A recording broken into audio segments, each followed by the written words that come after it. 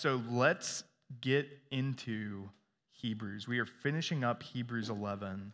And it was just really good last week. If you were here, we had Pastor Steve Reed from Doxology Church, also in Arlington, back with us. He was a member here, kind of grew up as a Christian in so many different ways here. And he was able to share a little bit of that story with us last week. And it was just really encouraging and helped us understand what faith actually looks like and what faith actually is. And so he walked us through that.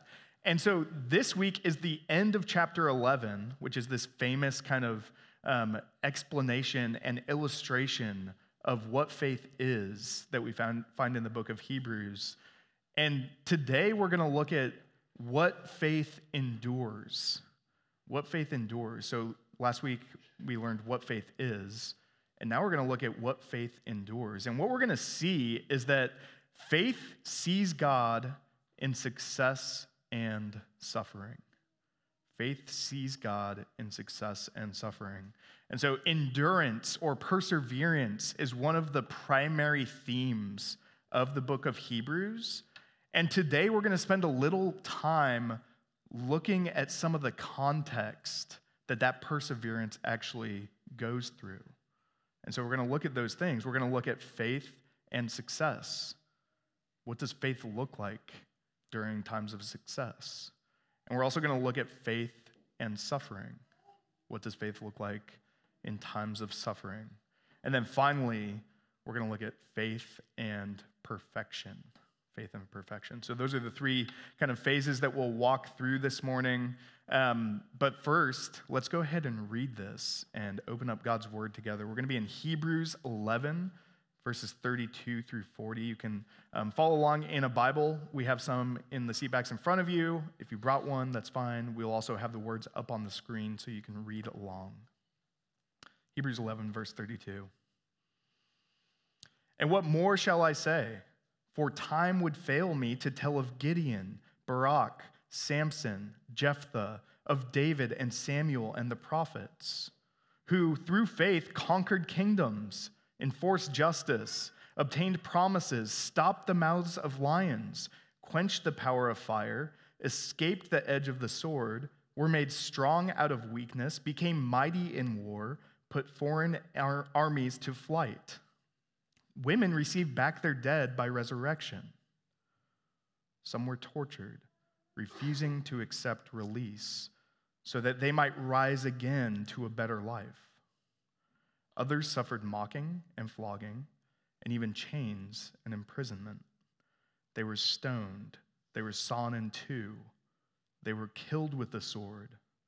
They went about in skins of sheep and goats, destitute, afflicted, mistreated, of whom the world was not worthy, wandering about in deserts and mountains and in dens and caves of the earth. And all these, though commended through their faith, did not receive what was promised, since God had provided something better for us, that apart from us, they should not be made perfect. Please pray with me. Heavenly Father, reflecting on your people and how your people have endured all of the ups and downs of life over centuries and centuries.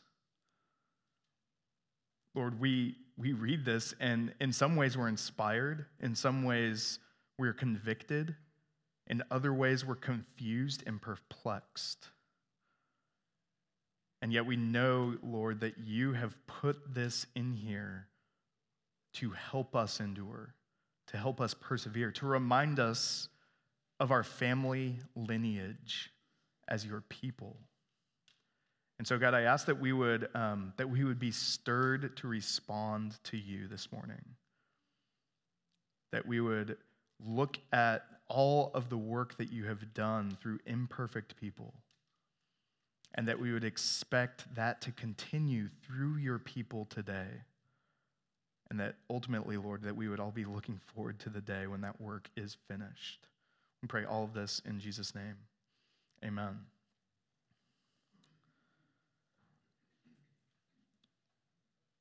What do you want out of your life? It's a big question this morning. This text asks us that big question. Because as we are reading these people, especially kind of when it gets to the anonymous description of what all of these people endured, it can be very humbling and very convicting when you think about what these heroes of the faith went through and how they persevered through it, how they endured through it. And why it leads ultimately to the question, what you want out of your life, is because if you're not living for something, you're never going to be able to die for something. If you're not living for something, you're never going to be able to die for something. And so when you hear these descriptions of God's people, you realize, like, they are not messing around. This isn't something to trifle with.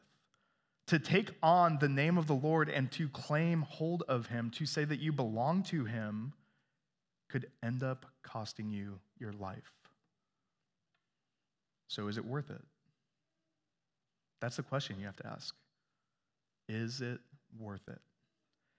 If I were in a setting where if I identified with Christ publicly, I might be hunted down, dragged away from my family, and tortured to death, is it worth it to publicly identify with Christ? Or would it be better to just pretend like I'm somebody else, like I don't belong to Christ? This is a hard question for us, specifically, I think, in our culture, in our Western world, because the self is sovereign. The self is ultimate. And so when we encounter something that asks of us to give our entire life for it, we think, oh, there has to be a miscalculation here. Something has gone wrong. Surely it doesn't actually mean that. Because our faith, in our twisted way of understanding it, is like a spoke in the wheel of our life, helping us to live an awesome life, helping us to get the most out of what we want out of life. And so again, we're put back into that question, what do you want from your life? What do you want from your life? The people of God have been steeped through centuries, passed down through the families, passed down through the rituals that they would go through in the old covenant system, to understand that the glory of God was the most ultimate pursuit. Now, there's so many times where those same people completely neglected that and started going after other things, started going after things of the world, going after other ways of worshiping God, a false God. But they were constantly brought back and reminded, no, the glory of God is your ultimate reward. It's your ultimate promise. God's glory, his very presence, is what's ultimate. And so that has to be in our minds as we look at success and suffering and what faith looks like there. Because if something else is in our minds, if something else is ultimate, then this is going to be really confusing and disorienting. And so the perspective that we are taking on here is that the Lord, his glory, is the ultimate purpose of your life. And you are only able to receive that through faith in Jesus. That's the whole big idea of Hebrews, is that the glory of God has been revealed in the Son of God as he came to earth, lived and died and resurrected. And that now by faith we receive him, and he draws us near to God, and we experience and partake and inherit the glory of God. And so let's dig into this and first see what our faith looks like in times of success. And the way that I summarize these first few verses here, so 32 through 35, and then 35 is kind of where that real heavy transition happens. But you can summarize this first section by dependence with abundance. Dependence with abundance. So faith in success is dependence in abundance. Let's look. We're not going to go through all of these because there's too many, and the author even says, time would fail me, so we're not going to have time fail us. We're just going to pick up one, Gideon, and we're going to look at Gideon. And why is he in here? Why does he get placed in this section? Well, Gideon is a judge who is actually tasked with leading God's army.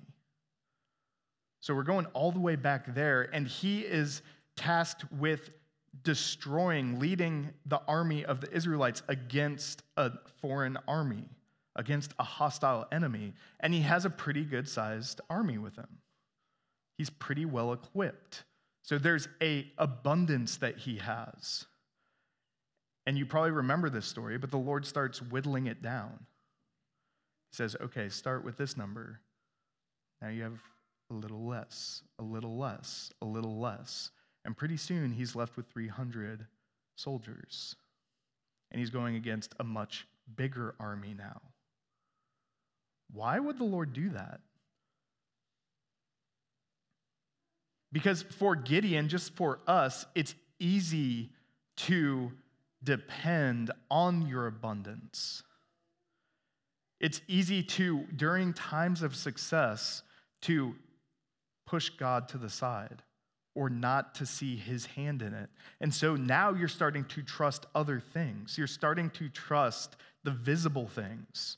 You're starting to trust the things that make sense to everybody, not just to God's people.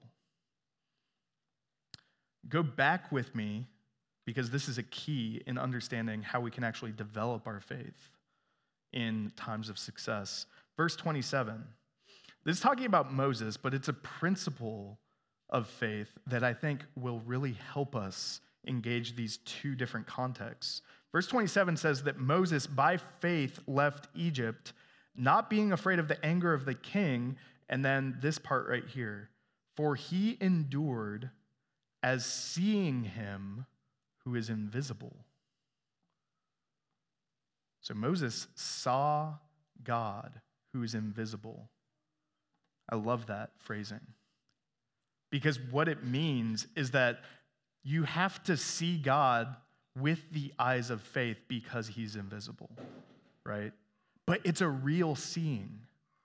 It's a real experience. It's a real trust. Moses believed that God was who he showed himself to be. And that's why he left Egypt. And so Gideon, in the same way, understood that God was who? He's the Lord of hosts. That means the Lord of the heavenly armies.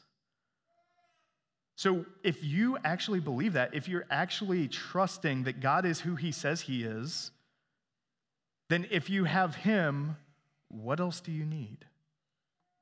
You don't need anything. And so Gideon, as he prepared to go into battle, he was trusting, it was demonstrated trust that, no, I believe that the Lord of hosts is with me. And so he is my success. He didn't depend on his abundance, but he depended on God with his abundance. And so how can we put that into practice? Oh, it always gets real. It always gets real. And this, I think, for us, well, both of these are going to hurt a little bit, but this one might be the one where we actually have to do some reflecting on what we want out of our lives. Because, frankly, we are in a land of ridiculous abundance. It's decadence. And one of the things I know from my life is when things are going well, it is really difficult to see God and to remember how real he is, how substantive he is. Because I have all these other things that are competing for my affection, for my attention, for my purpose.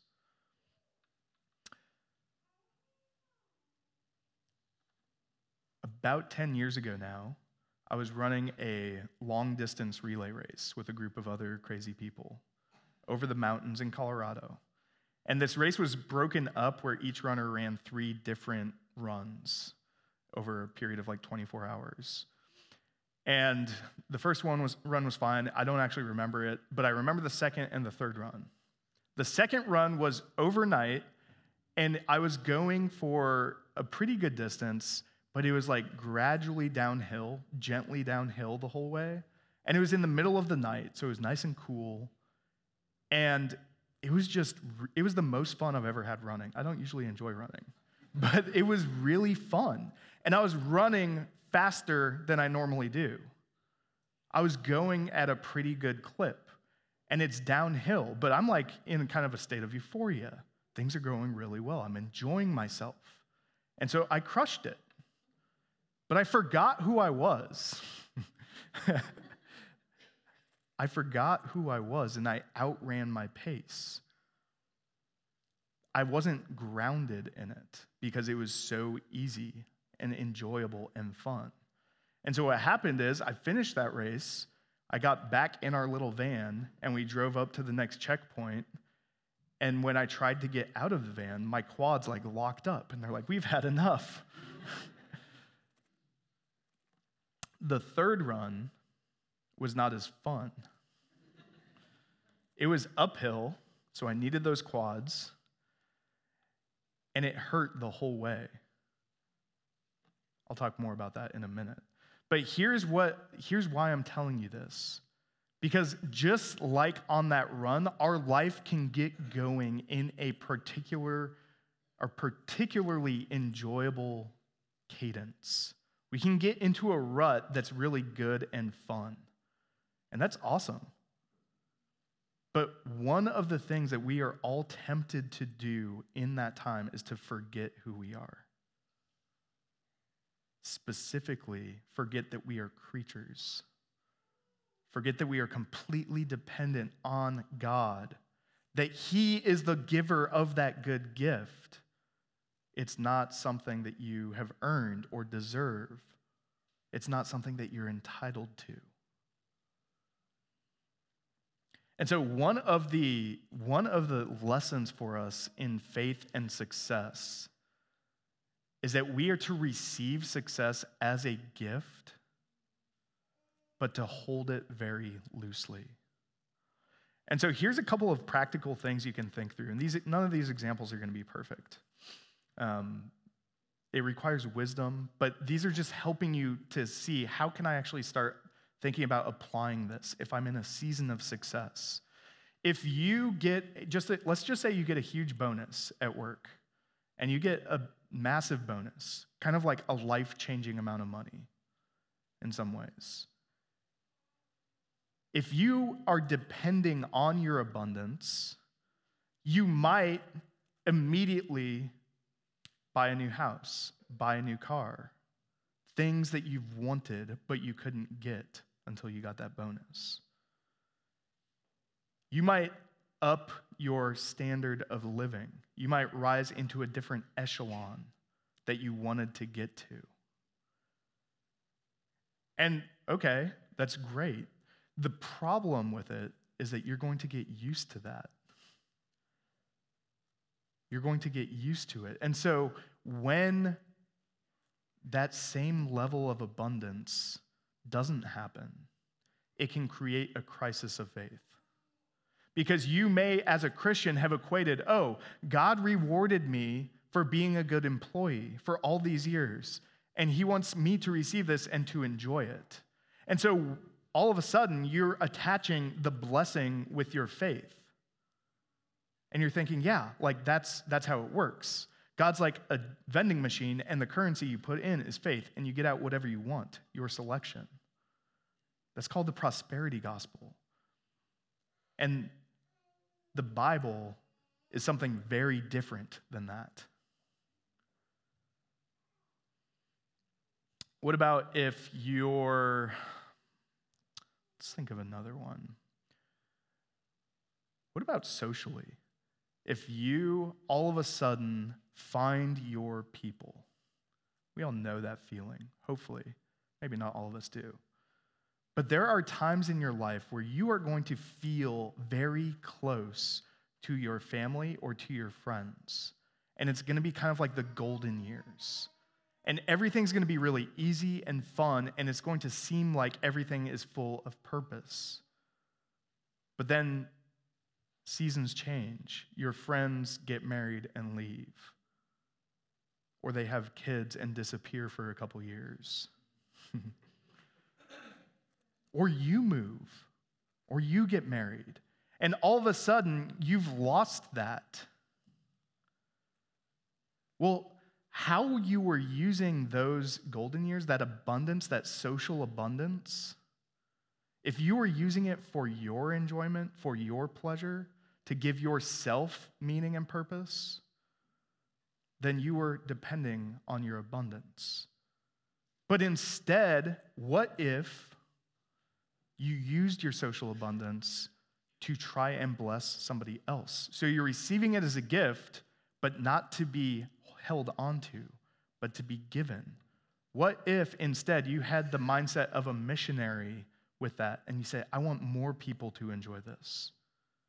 And so you reach out to the social outcasts, you reach out to the people that are harder to love, and you start actually operating in depending on God in those realms. What if instead of using that money to buy the car and the house, you made a gift to someone or to something, a cause? What if your generosity increased to such a high degree that now you have to depend on God to provide for you again if you want to replace your old car? You're depending in abundance, not on it. So that's a couple of examples. How we see God at work in your success is He is teaching you to remain dependent on Him. So if you feel like you're there in your life right now, you feel like you're in a season of abundance, that is the challenge for you. To live for God's glory in it. And to remember to live in such a way that you continually depend on Him, not on what He gives you.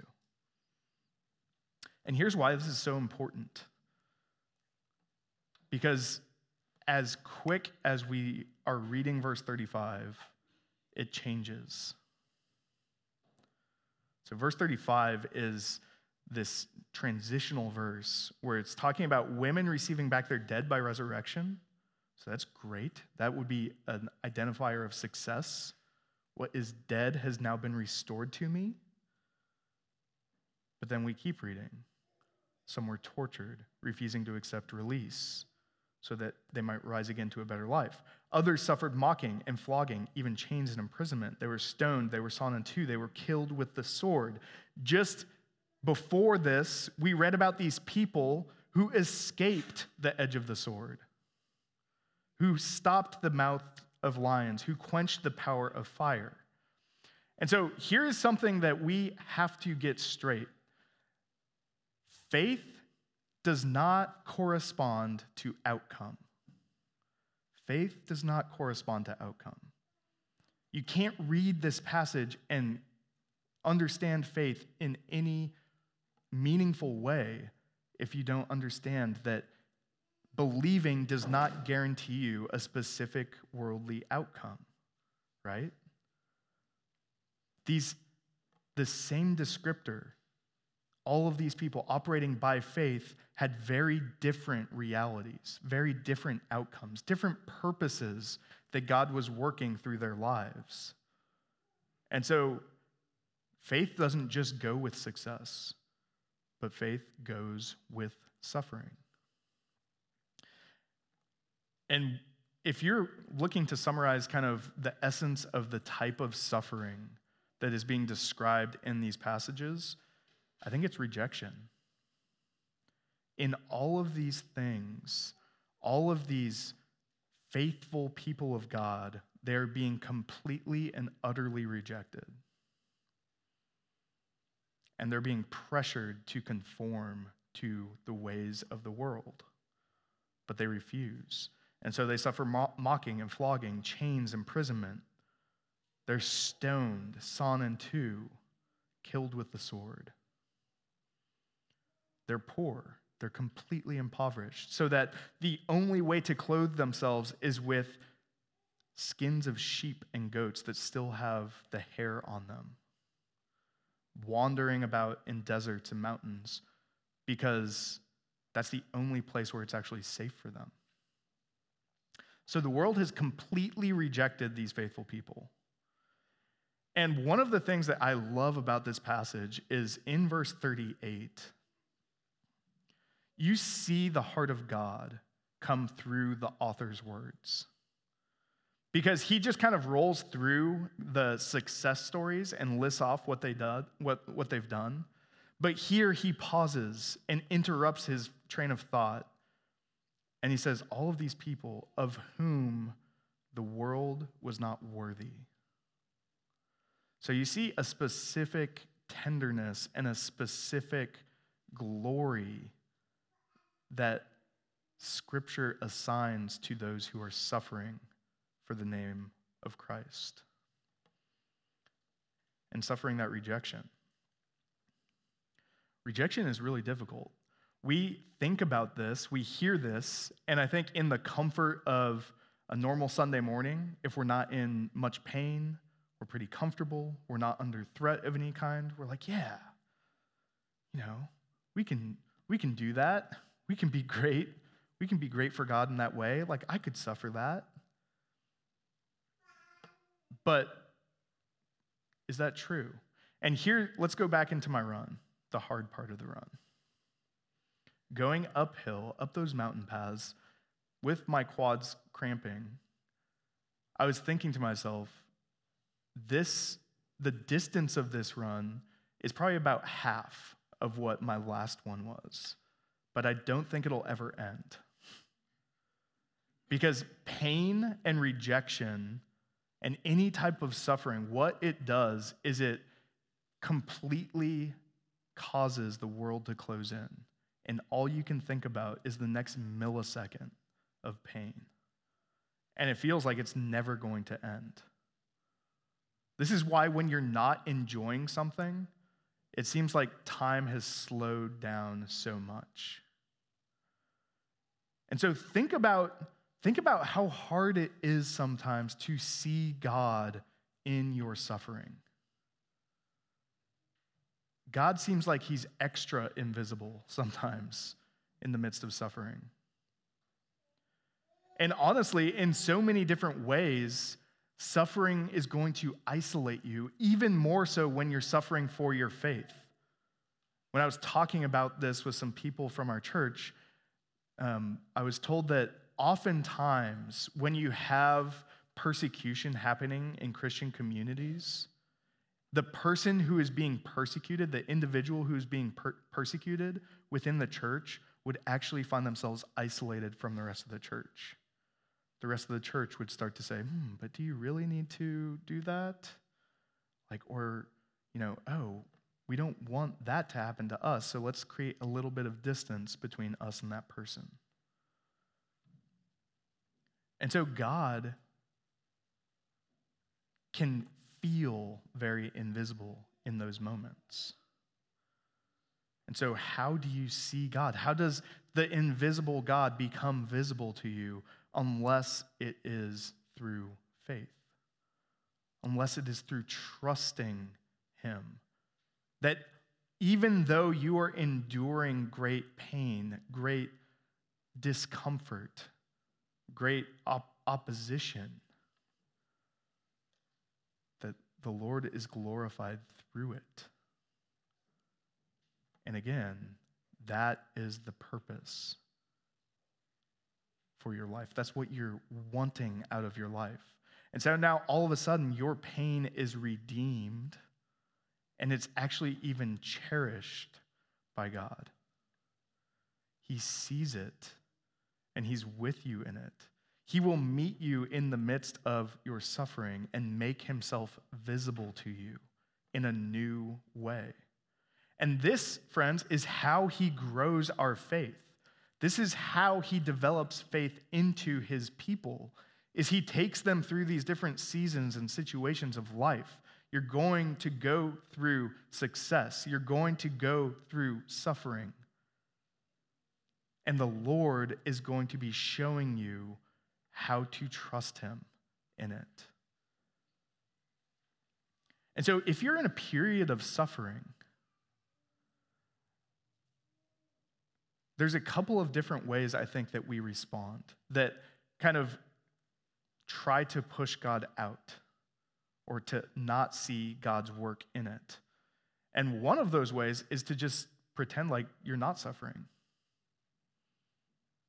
And I think this is really prevalent for a certain type of person who has attributed their faith equals I get good things. So that when you're going through something bad, you can't even look at what God might be doing through that. Because it's like unthinkable. But another way that we can also kind of push God out is to just give in to that temptation to close in on ourselves and to only see our pain without seeing the purpose. And this is not easy. I just want to say that. This is not easy, and we learn it. We exercise it. We grow in it. But in all of your suffering and all of your pain, the Lord has very clear purposes. One of them is that he wants you to fully trust him, even in the depths of pain. But another is that he wants to demonstrate to this world that the pain of his people is never in vain. And it's because your pain will stop. It will come to an end. It's not eternal. But the inheritance that you receive on the other side of that pain is eternal. It will never stop, and it will be visible for everyone. So let's look at faith and perfection. Verse 39 and 40, all these, talking about the entire chapter, this whole list, they're commended through their faith in varying degrees. Some of these are kind of like head scratchers while they're in here. I don't know. We'll have to talk about that at some point. But they're commended through their faith, but they didn't receive what was promised. They received a lot of stuff. They received kingdoms. They enforced justice. They obtained promises. They received a lot of things, but not what was ultimately promised. What was that? Well, look at how God worked with his people and what he was promising them all along. Abraham, I will make of you a great nation. Your descendants will be without number, and you will live in a land that I will show you. David, you are the king that is after my own heart, and on my throne your descendant will sit eternally. The promise that God gave to his people was his kingdom. His kingdom is his dwelling place with his people. And ultimately, what was promised was a king, a perfect king, a king whose faith was perfect, a king whose life was perfect. Because that's one of the, is that they were perfected, not perfect. They needed to be made perfect. But what they received is perfect.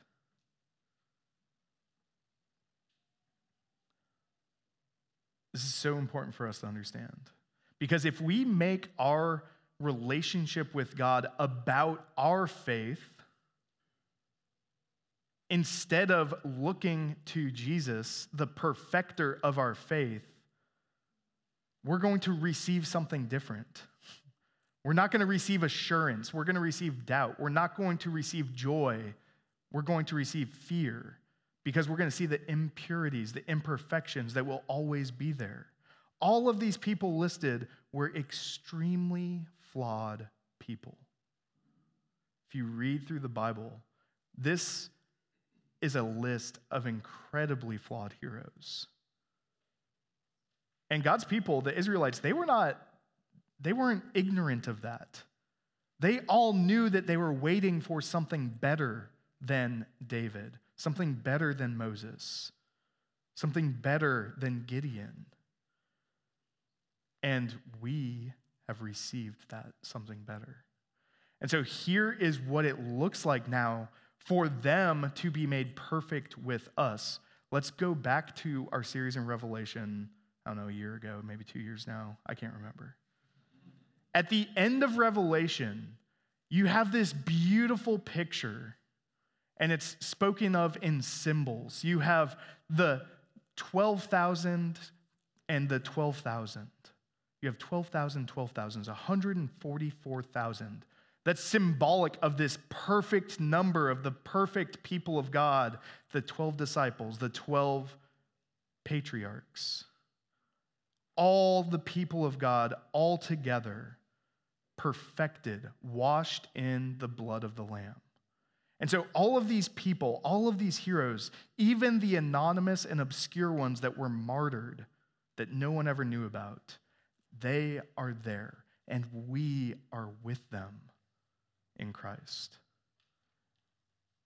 Imagining yourself there, it kind of makes you like a kid again, where you see a hero, and you're going to want to go up and talk to them and find out about them and just say thank you. But the picture that we have in Revelation is that the focus of all of those people is on the Lamb at the throne. And so us being perfected with God, we, like the Catechism said this morning, we don't look to saints, we look to Christ. We don't receive our salvation by examples, we receive it by grace. Because he is the gift, he is the faithful one that through faith we receive. And he is our inheritance. And he is the one that makes the invisible God visible to us. And right now, we're holding on to that with the hands of faith. We are trusting him in success and suffering. But there will come a time where we see it with our eyes, with our resurrected eyes, where it will be realized, where all of our success and all of our suffering will be summarized and wrapped up and concluded in the King, who brings his kingdom to this earth and rules with us. And so, bringing that perspective, making the invisible God visible in your success, in your suffering, is how you will learn again and again, over and over, to trust him. It's how your faith will grow. It's how you will endure. It's how you'll persevere. So make that what your life is about. Don't allow yourself to get lulled to sleep by success. Don't allow yourself to become despairing in your suffering. But look for how the Lord is growing in you a faithful heart, a heart that trusts him and is ready to receive our eternal King. Please pray with me. Heavenly Father, we thank you. We thank you for this people that you have called out of obscurity and you have made to be your people. We thank you for the example that they are, but we also, more importantly, thank you that they all point towards the realization of your promises in the person and work of Jesus. And so, God, I ask that as your word tells us just in the very next sentence, that we would lift up our eyes, that we would look to Jesus, the founder and perfecter of our faith, and that we would have endurance as we see him in all of the circumstances of our lives. Lord, we thank you for that wonderful gift. We praise you. It's in Jesus' name we pray. Amen.